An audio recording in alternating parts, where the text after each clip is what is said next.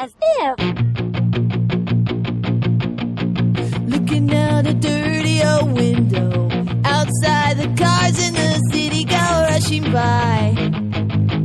I sit here alone and I wonder why. Friday night and everyone's moving. I can feel the heat, but it's soothing heading down. Hi, this is minute 55 of As If, the podcast about Clueless, where we talk about Clueless minute by minute. I'm Dan Costa, your host. With me today is Wendy Mays. Hello. Hi, Wendy. Hi. And Jim Donahue. Hey, Jim. Hey, everybody. All right, guys. Exciting minute. This is full of music. Today's music. So today we start with the Mighty Mighty Bosstones playing on stage and go... And to the end, it goes to Ty speaking to Cher saying, now I'm going to be known as the girl who fell on her butt. All right, so we'll go right into it. So you see, we open with the episode with the Mighty Mighty Bosstones playing. And for those not aware, the Bosstones are an American ska punk band, ska bunk, formed in 1983. I like ska bunk better. Yeah, I think it's not too far off. Yeah, it fits it better. So they're from my neck of the woods in Boston, and they were. I was surprised they went back all the way to 1983. I didn't really know about them till the 90s. I don't know about you guys. I think I knew about them like late 90s, early 2000s. Yeah, definitely.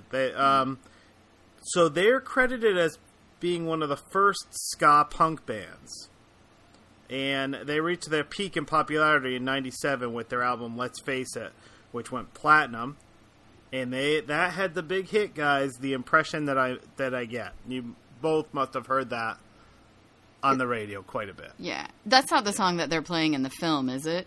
No, that's not. Okay, I should have done my due diligence. I can't think of the song that they're playing. It's all right. It all sounds the same. It does. It does. Where Did You Go, I think? Well, yes, it is. There you go. Yeah. So it seemed to be that movement in the late '90s where every band had to have a horn section. You know, like the Real Big Fish, and even if you listen to Green Day's Nimrod album, they definitely incorporate a lot of horns in it, and it just was definitely that ska influence that was very popular at that time. Yeah, I mean, ska was started to become really big around the late 90s. I mean, No Doubt, they were originally a ska band. You know, Scott Aukerman was almost part of No Doubt? Really? Yes. That's insane. I can't even imagine that. Doing what? Does he play music, I guess? He's a singer. He did, like, musical theater. And he was going to join the band. I think before Gwen Stefani was in it. So probably when her brother was running it. So. Oh, that is so bizarre. I can't even imagine that. See, it would have been a different world. Yeah. One thing that I got watching these guys, I don't know about you guys, but the singer was making really strange faces. Like he was like gritting his teeth, like really strange, and like grimacing. Much. Very odd choice. I specifically remember when I was watching this movie the first time, I just assumed it was a fake band. I wasn't familiar with the Mighty Mighty Bosstones.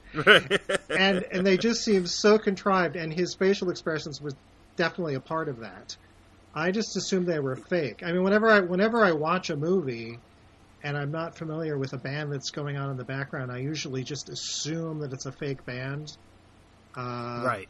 Like back in the 80s, I was watching a movie called Tough Guys with Kirk Douglas and Burt Lancaster, and they play these prisoners who've been in prison for a long time, and they get out, and at some point in the movie they go into a club, and there's this crazy band playing in the background, and I remember thinking, oh, please, why didn't they hire a real band? Why do they have this stupid fake band? And then I'm seeing the closing credits, and I find out it was the Red Hot Chili Peppers. Whoops. They've been around, man. Yeah, they're another band that probably would sound fake if you did not actually know that they existed to begin with. And they had those ska influences too in them. They do. But I know that they're not well liked these days by the cool kids. But I don't know. They're not a favorite band of mine, but they've got a little piece of my heart, I'd say. There's something weird about him I like. Yeah, I remember being a fan of theirs, like, in high school. Like, in, 10th grade or something. I thought, that's all right. I thought they had some legit songs. I'll hang out under the bridge with these guys. I think I liked them, like, during Blood Sugar Sex Magic, that one. Yes. And then, like, they seem to sell out when they Right. Well, actually, I think that's the album where everybody's like, you guys are sold out. You used to do it for the music, man. What's this ballad?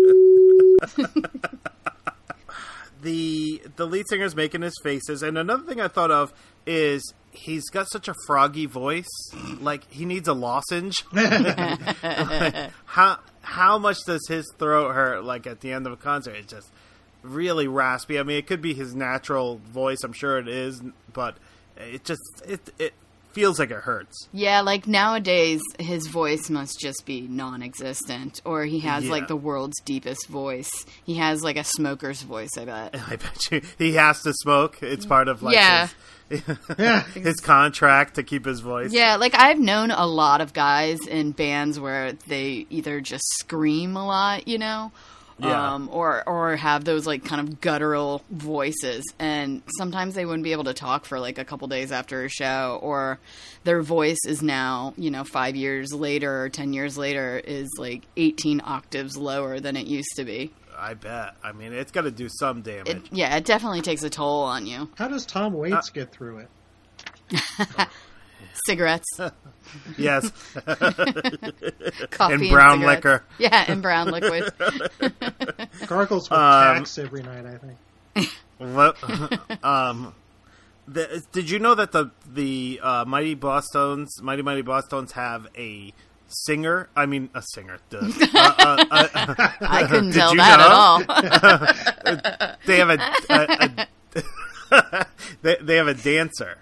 Somebody who just specifically to dance in the background. You see him in the movie, and he's been with the band ever since like the beginning. He still tours with them, and he just goes on stage and dances his little jig. And I guess I just assumed that was either like, I don't know, one of the trumpet players that doesn't have much to do, or something to that line. I didn't realize it was just he didn't have an instrument and was just like a boogie guy. See, I can understand when things are going well for the Bosstones, but during the lean years, you'd think that would be the first to go. Yeah, we're paying Larry like a third of this gig. Like he just danced. So Cher and Christian are dancing. Do you guys feel like Cher and Christian have chemistry on screen? I don't know if they have chemistry because it's so clear from the get-go that he's like gay. Yeah, I have to agree. A part of me feels like they weren't mean to him because he was gay, but he wasn't a very likable character. So to have the gay character not be very likable is also problematic a little bit. But they didn't do it, I guess, in a stereotypical way. So points, I guess. He is definitely the least likable person in the movie. Well, that has to go to Amber, don't you think? But he I guess. But does Amber have much to do? No, yeah. I mean, I guess of the major characters, you're right. Yeah, I think Christian comes off maybe at first as not necessarily likable, but I think he definitely, I don't know, you see him... Does he redeem himself? Yeah, like once you understand his character a little bit more, you understand why he is the way he is, and maybe it's just because I personally would want to be friends with him. Like, I'm like, I like this guy that's vintage feeling and knows about, like, I'll go to some art things with him, and I don't know, I found him charming in his own little way. After Cher figures out that he's gay and therefore not boyfriend material, do you think they remain friends? Yeah, I think 100% they remained friends. He just, at this, I guess I'm focusing on this scene, and he comes off very superficial. Like, I kind of feel like Cher is like a prop? Like an article of clothing or a prop. Yeah, thank you. Like the way he grabs her hand to go onto the dance floor and the way there's dancing, she's kind of an accessory for him. Yeah, I can see that. But to be honest, I don't remember the rest of the movie very well right now, so he might redeem himself. I hope he does. So then they're dancing and they're doing this back-to-back shimmy thing, and Ty enters and she's given this big over-the-top wave, like really too like hey, I'm over here. And everybody that enters, and it happens later with Josh, they can point out Cher right away in this crowd. She then proceeds to fall/slide down the stairs. Poor Ty. Poor Ty. That was a nice pratfall. Yeah, it was very, very good. John Ritter would have been proud. Yes. So was this done for comic relief? Was it done for sympathy for Ty? What's the point of this? I think it's 100% comic relief. You think, just to figure? Yeah, I think awful. that was comic relief, and then later you kind of get the sympathy for her because she doesn't know what to do. Her best friend is like off dancing with a boy, and she has nobody to dance with, so she's just awkwardly standing there like, is somebody gonna notice me? Yeah, so it's kind of a combination that this evening is not good for Ty. Yeah, but it does show that Cher's soft side, that she rushes to her. And another reason Christian rubbed me the wrong way is Christian just kind of turns around and keeps dancing. Well, because he found a cute boy to dance with. I mean, come on.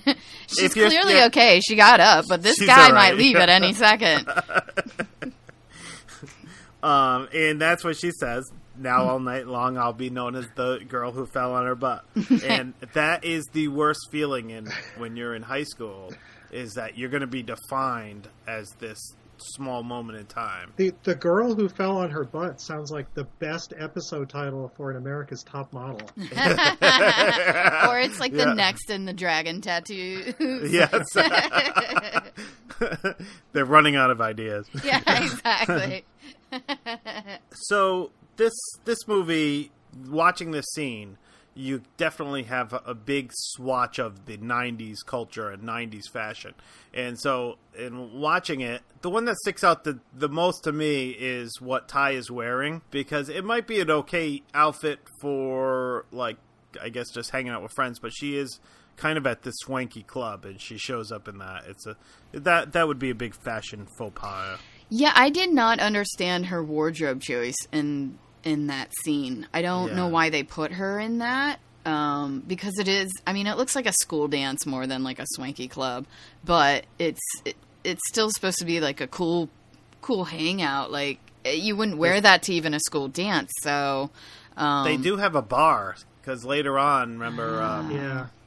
Oh yeah, I don't know. It looked. It just looked still like a high school dance to me more than anything. I'm kind of wondering if her outfit was supposed to suggest like a farm girl, because in a what girl? A farm girl. I mean, it kind of looked like overalls. They were overalls. They were definitely. Yeah. I 100% wore that outfit probably in 9th grade. And in the book, Harriet, who's the Thai equivalent, falls in love with a farmer. Oh, so maybe there's a little connection there. Jim, dropping the knowledge. I like it. So there's our link right there to Emma for this episode. Thank you, Jim. You're welcome. So we talked about Christian and Ty this episode, but Jim, we'll start with you. Who is your favorite character from this movie? Alicia Silverstone is just so winning as Cher. I mean, she's just such a likable actress, and it's hard to tell the times where Silverstone leaves off and Cher takes up, because she sort of inhabits the character, and I love her. Yeah, as annoying as she can be. But she's beyond charming in this movie. Absolutely. And Wendy, what about you? Who's your favorite? In the movie, I think I'd have to go with Paul Rudd, just because he's Paul Rudd, and he's always been a dreamboat of mine. So yeah. I don't know. He's always flawless to me. I have to go with Paul Rudd. But I do think Donald Fagen is also really good in this movie. I agree with all of your choices, so good job. Check. Gold star. You passed this podcast test. All right, guys. So, do you have anything else for this minute? Anything about the mighty, mighty Bosstones that you've just been dying to talk about? Not I. Crickets. We're all like, no. Yeah, no, I think we're good. think we're good. All right, so let's do some plugs. Wendy, what about you? I know you have a great podcast. Oh, thank you. I have a podcast called Pet Cinematary. You can find us on iTunes. Also, just www.petcinematary.com, and it's a podcast that takes a deeper look at the role that animals have had in cinema. Sweet. And Jim, how about you, buddy? Well, if you Google The Velvet Blog, you'll find my now mostly unused blog. But I do have a post there with some links to things that I've written over the last couple of years and where you can find this and that. Awesome. So in Twitter or Facebook? That's all in my post. If anyone is looking for it, they can find it there. Perfect. Wendy, I forgot to ask you about Twitter. You can. I don't really do too much except post pictures of my cats. But if you want to see those, you can go to Meow Maze, MAYS, on Twitter, and that's me. And I just started a podcast with my brother called the Blockbuster Dropouts, and you can find us on iTunes, and we're on Twitter at Blockbuster Drop, and my brother Instagrams like crazy on Blockbuster Dropouts. So check us out. All right, guys. Pleasure doing this with you today, and we'll be back tomorrow with Minute 56. Bye, everybody. Later. When the kids in America, everybody lived for years ago.